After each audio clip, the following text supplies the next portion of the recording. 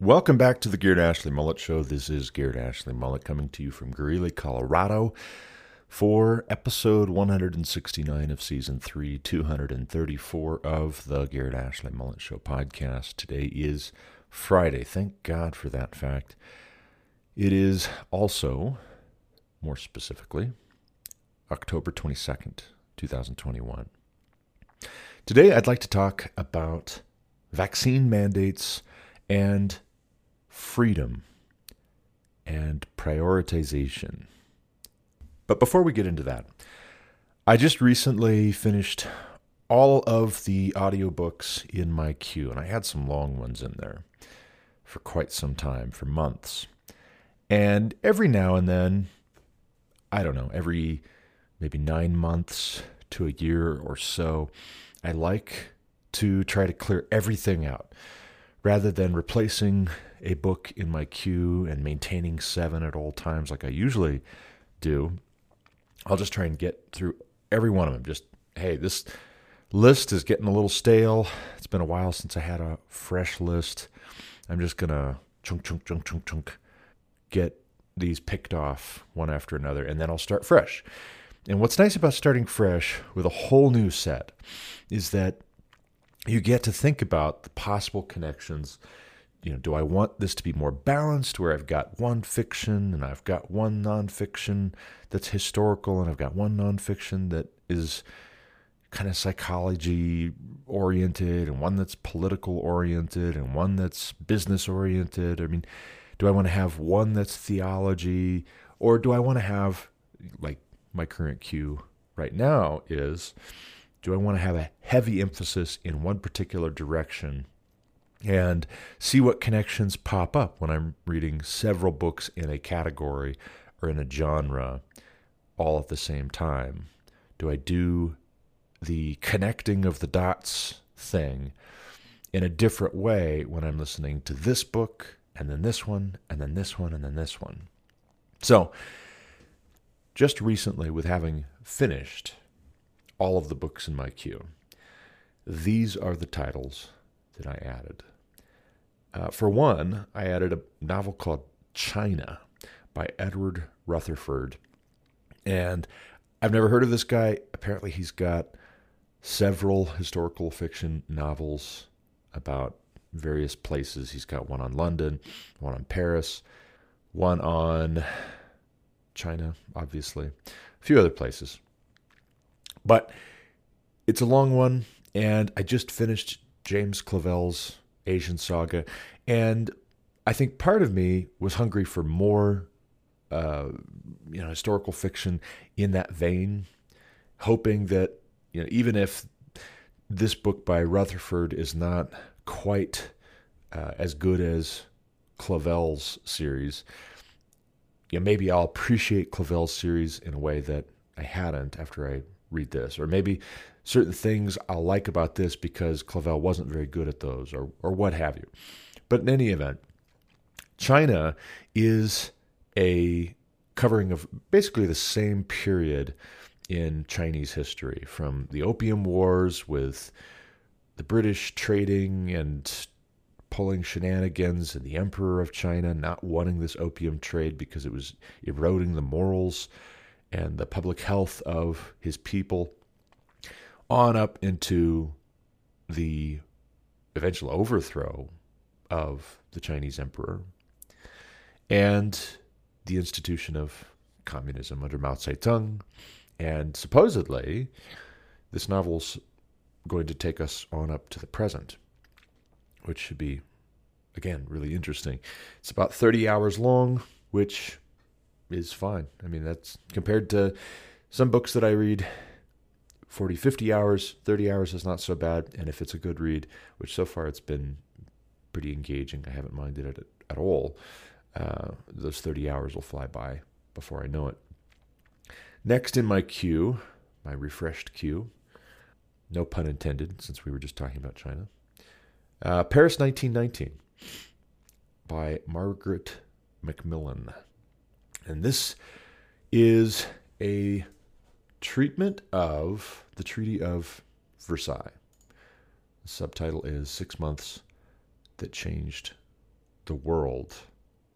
The summary on Goodreads.com reads, without question, Margaret Macmillan's Paris 1919 is the most honest and engaging history ever written about those fateful months after World War I, when the maps of Europe were redrawn, brimming with lucid analysis, elegant character sketches, and geopolitical pathos. It is essential reading. Between January and July 1919, after the war to end all wars, quote unquote, men and women around the world converged on Paris to shape the peace. Center stage for the first time in history was an American president, Woodrow Wilson, who, with his 14 points, seemed to promise to so many people the fulfillment of their dreams. Stern, intransigent, impatient when it came to security concerns, and wildly idealistic in his dream of a League of Nations that would resolve all future conflict peacefully, Wilson is only one of the larger-than-life characters who fill the pages of this extraordinary book. David Lloyd George, the gregarious and wily British Prime Minister, brought Winston Churchill and John Maynard Keynes. Lawrence of Arabia joined the Arab delegation. Ho Chi Minh, a kitchen assistant at the Ritz, submitted a petition for an independent Vietnam. For 6 months, Paris was effectively the center of the world as the peacemakers carved up bankrupt empires and created new countries. This book brings to life the personalities, ideas, and prejudices of the men who shaped the settlement. They pushed Russia to the sidelines, alienated China, and dismissed the Arabs. They struggled with the problems of Kosovo, of the Kurds, and of a homeland for the Jews. The peacemakers, so it has been said, failed dismally. Above all, they failed to prevent another war. Margaret Macmillan argues that they have unfairly been made the scapegoats for the mistakes of those who came later. She refutes received ideas about the path from Versailles to World War II and debunks the widely accepted notion that reparations imposed on the Germans were in large part responsible for the Second World War. A landmark work of narrative history, Paris 1919 is the first full-scale treatment of the peace conference in more than 25 years. So, there's the summary.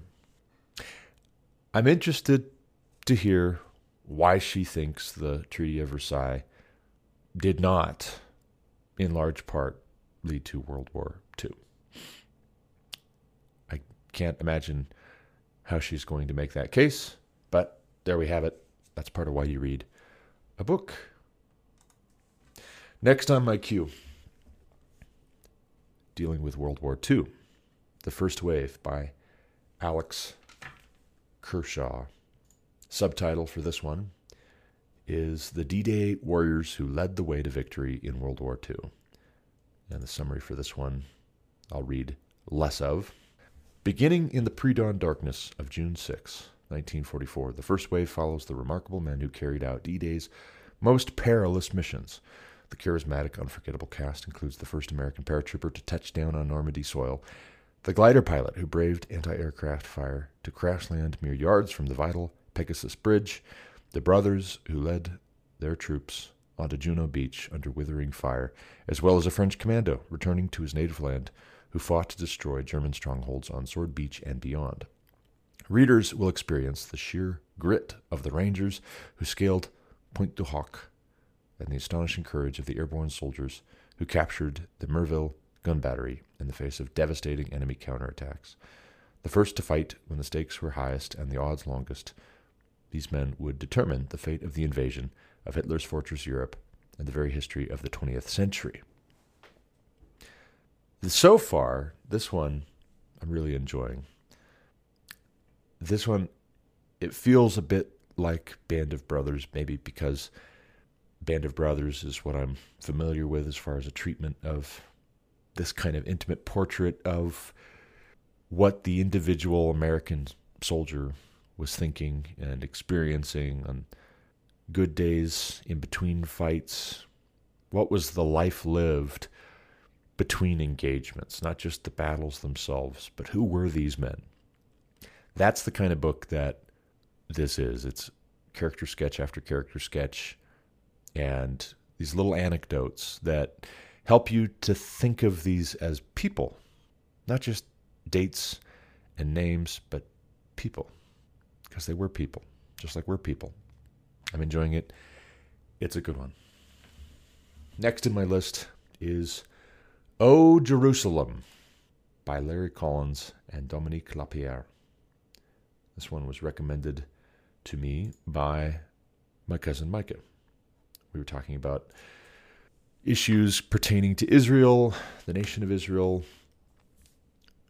I don't even remember why precisely, but it's a bit of a long one. Again, the Audible version is 23 hours.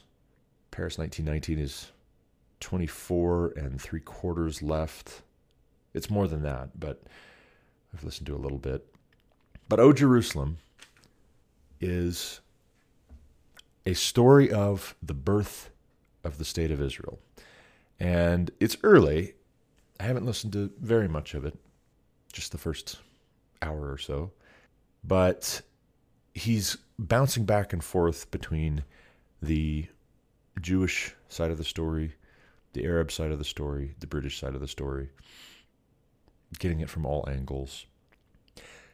I'm a little bit on guard because some of the editorializing would seem to undercut the legitimacy of the Jewish claim on Palestine, on Israel as we know it now. And personally, I find that tired. But so far, I'm not getting a lot of redundancy. It doesn't feel like he's just taking whole cloth statements and assertions from other people. And I'm getting details that I haven't heard before as far as individual players, or I don't remember having heard before. I didn't notice them before. So far, I am enjoying this one. The Goodreads summary reads as follows. This book recounts moment by moment the process that gave birth to the state of Israel. Collins and Lapierre weave a tapestry of shattered hopes, valor, and fierce pride as the Arabs, Jews, and British collide in their fight for control of Jerusalem. O Jerusalem meticulously recreates this historic struggle. It penetrates the battle from the inside, exploring each party's interests, intentions, and concessions as the city of their dreams teeters on the brink of destruction. From the Jewish fighters and their heroic commanders to the Arab chieftain whose death in battle doomed his cause, along with the Mufti of Jerusalem's support for Hitler and the extermination of the Jews, but inspired a generation of Palestinians. O Jerusalem tells the three-dimensional story of this high-stakes emotional conflict. It's interesting to me with this one, as I was saying before, as far as rationales to listen to several books at the same time, what strategically am I trying to accomplish or understand or figure out or put together here. But it is interesting to read this one along with the first wave and to think of the D-Day invasion in terms of paving the way for the foundation of the modern state of Israel, for instance. To see Paris 1919 as paving the way, regardless what Margaret Macmillan is going to claim, I think this is my position. The Treaty of Versailles did lead, to a great extent, in great measure, to World War II. The peace was not an enduring peace. It wasn't a peace that could endure, in essence. But it's interesting to think of Paris 1919 leading into the first wave, leading into O Jerusalem. Next in the queue is a book by Shoshana Zuboff. The title of this book is The Age of Surveillance Capitalism, the Fight for a Human Future at the New Frontier of Power. In this masterwork of original thinking and research, Shoshana Zuboff provides startling insights into the phenomenon that she has named surveillance capitalism.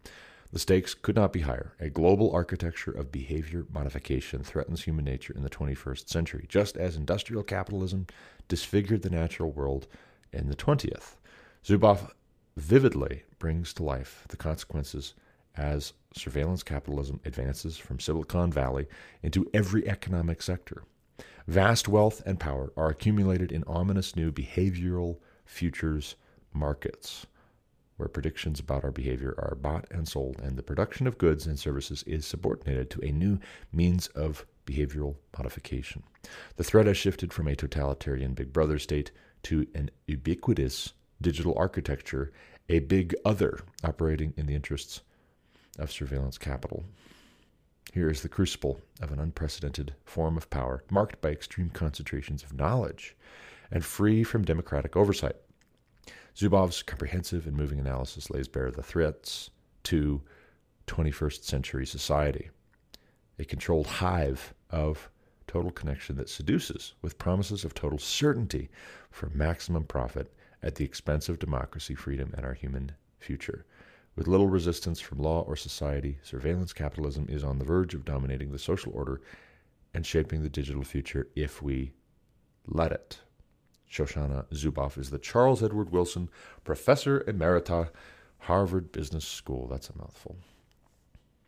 She received her PhD from Harvard and her BA from the University of Chicago. Shoshana. What kind of a name is Shoshana? Kind of an odd one. Anyway, this is a book which is too real. It feels like the opposite of escapism, where the book on China is removed.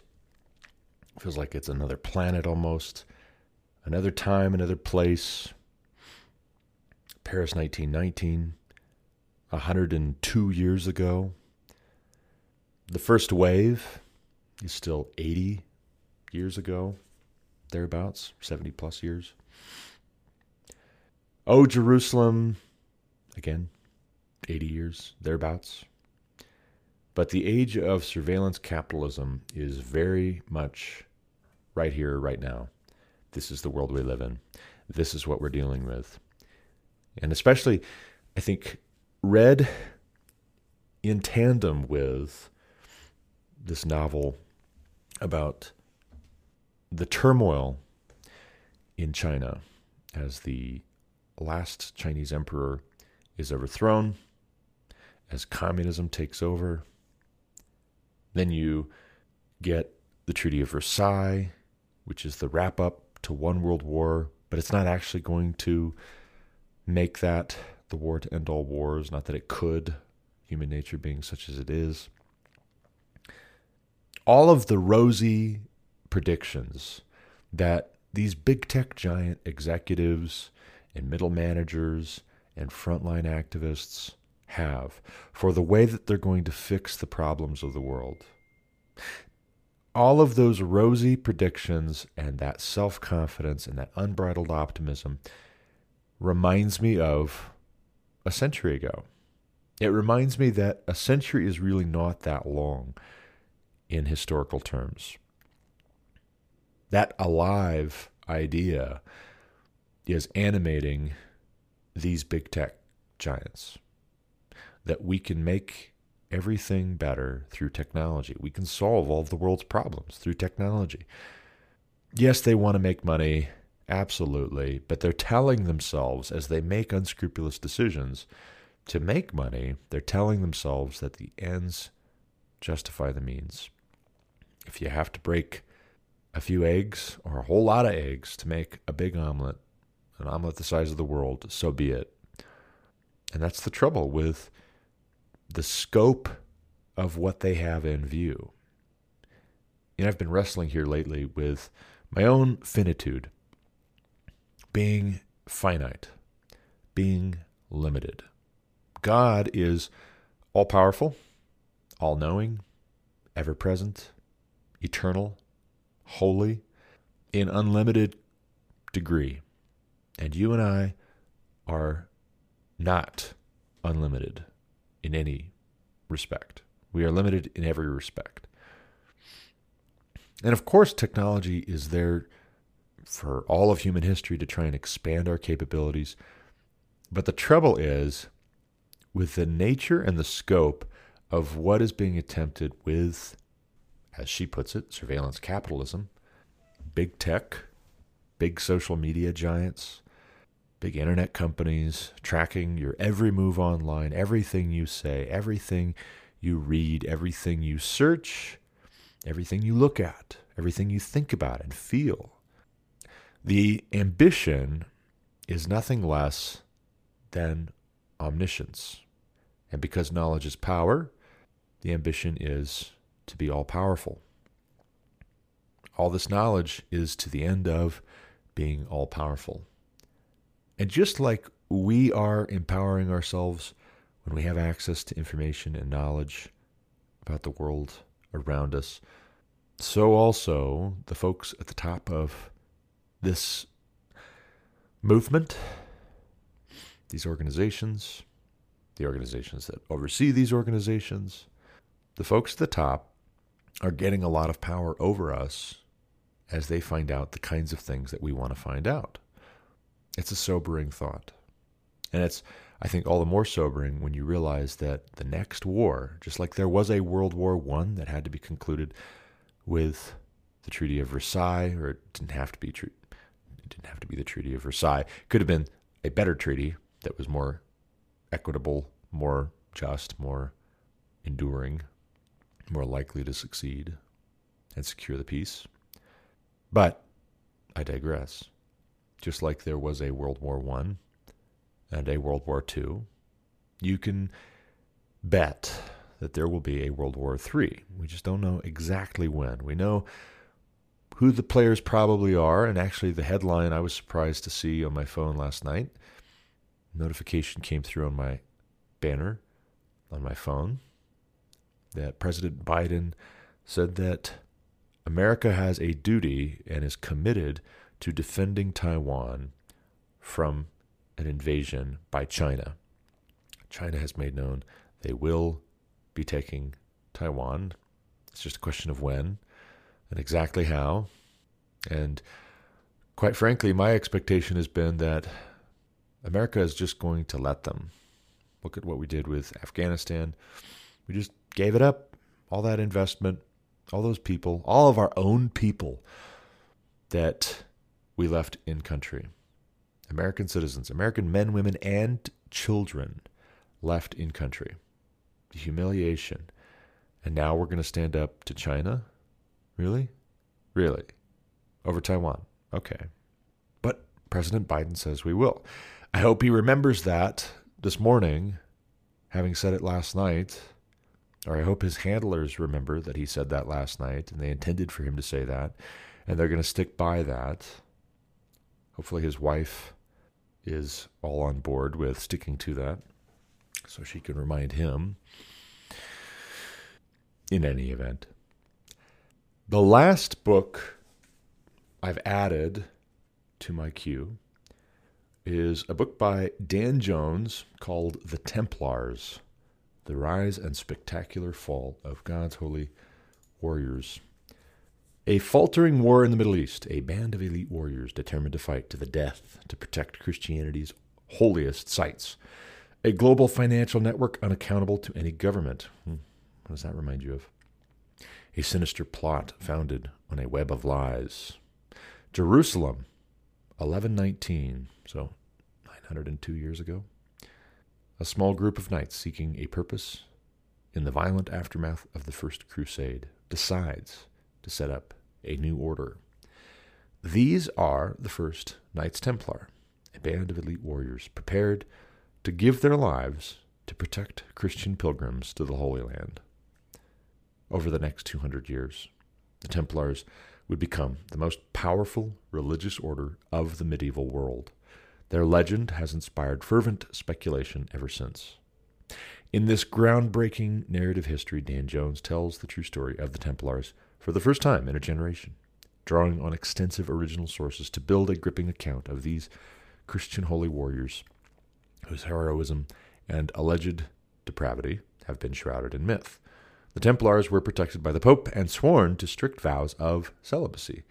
They fought the forces of Islam in hand-to-hand combat on the sun-baked hills where Jesus lived and died, finding their nemesis in Saladin, who vowed to drive all Christians from the lands of Islam.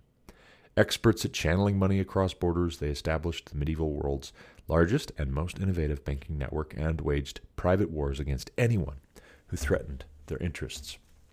Then, as they faced setbacks at the hands of the ruthless Mamluk Sultan Baybars and were forced to retreat to their stronghold in Cyprus, a vindictive and cash-strapped king of France set his sights on their fortune. His administrators quietly mounted a damning case against the Templars built on deliberate lies and false testimony. Then, on Friday, October 13th, 1307, hundreds of brothers were arrested, imprisoned, and tortured, and the order was disbanded amid lurid accusations of sexual misconduct and heresy. They were tried by the Pope in secret proceedings, and their last master was brutally tortured and burned at the stake. But were they heretics or victims of a ruthlessly repressive state?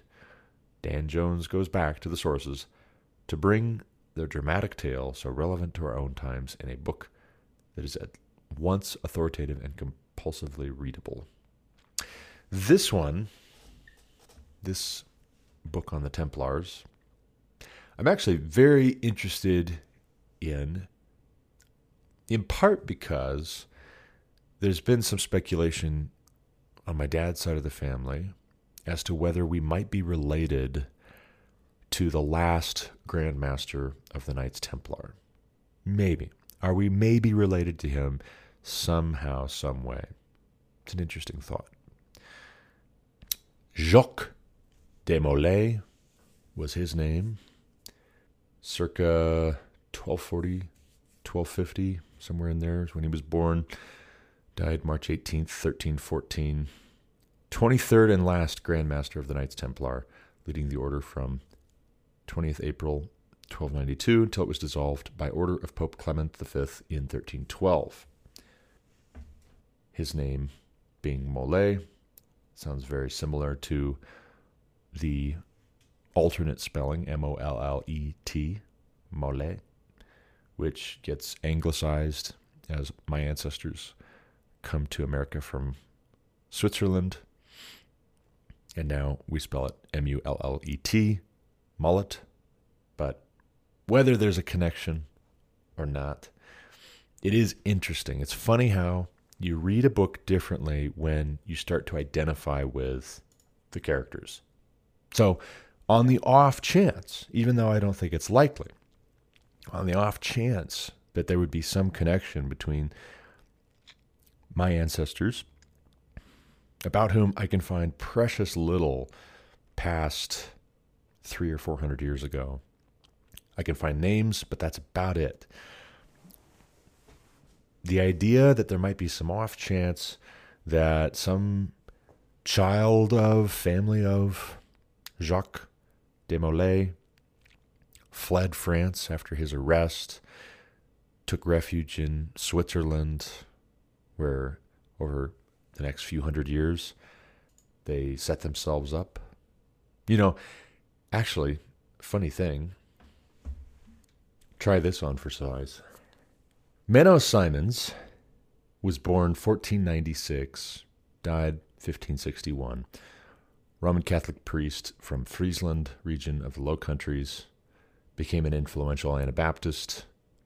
He is the founder of what's known as Mennonitism. My ancestors, as far back as I can trace, were Mennonites on my dad's side. But it's interesting to me, I think to myself, well, 1400s, late 1400s, early 1500s, like that's a long time ago. And the Knights Templar, that's even longer ago, right? Like that's a long, long time ago. But actually, Jacques de Molay dies March 11th or 18th. It looks like Wikipedia is not sure one way or the other. He might have died on the 11th. He might have died on the 18th. I don't know. But he dies 1314 at the age of 70. 1314, well, that's a long, long time before 1561, right? Actually, it's not. It's not terribly, terribly long. 150 years, thereabouts, is not that terribly long. But alas, I digress.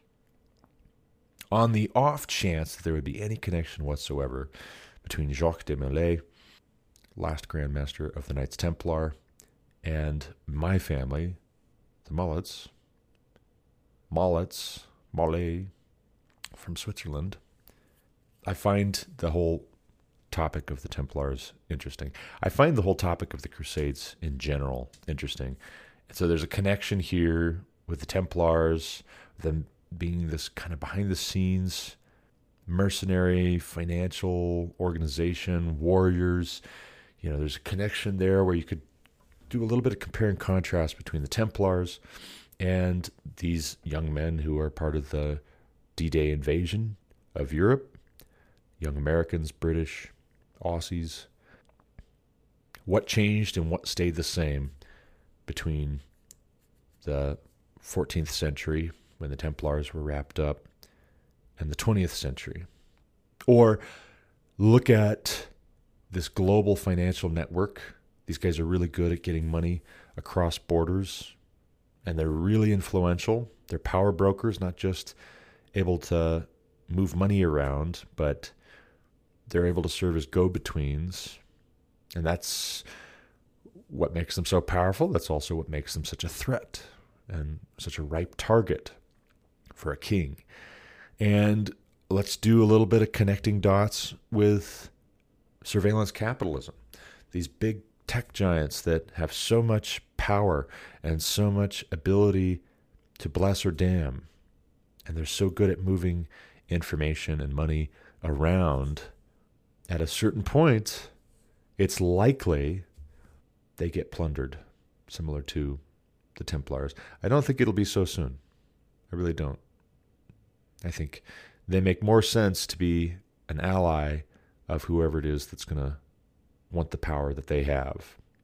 But with everything being on an accelerated time frame in our day compared with previous centuries, millennia, just by virtue of technology speeding things up, I would bet you it is a matter of years or even decades at most, not centuries, before the chickens come home to roost and you have some opportunistic ruler, monarch, who plunders the coffers, who hijacks what it is that Facebook, Google, Alphabet, Microsoft, Apple have wrought.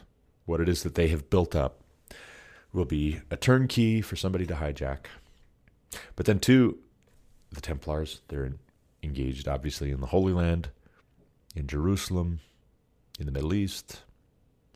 So there's a connection there with O Jerusalem, right? Lots of connections here.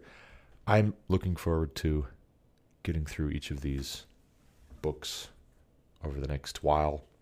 Actually, there was, and I'll correct myself. I said at the top, I'd cleaned out my queue entirely.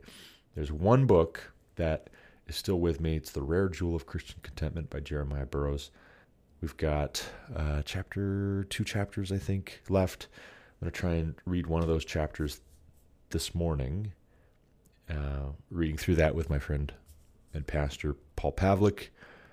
But that's the last one in my audio book queue, after having recently finished everything in my former queue and then starting fresh.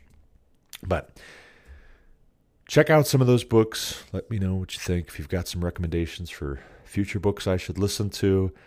I've got so many recommendations piled up. I can't guarantee I'm going to listen to your recommendation real soon, but I like to get recommendations and throw them in the wish list on Audible. And then when I'm feeling stumped and I'm just not sure what else to go with next, when I finish a book, I'll scroll through that wish list, and if it strikes my fancy or if it seems like it would be a good fit with what else I'm reading strategically, then I'll throw it in. So send me some recommendations if you would. Hopefully one of these books I just mentioned is interesting to you. I got to run though. As always, thank you for listening. Until next time, God bless.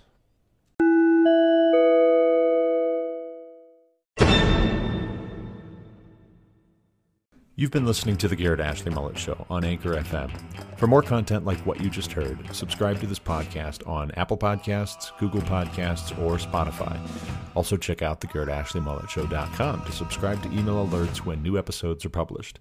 As always, you can reach me with any comments, questions, complaints, objections, or insights at garrettashleyMullet@protonmail.com.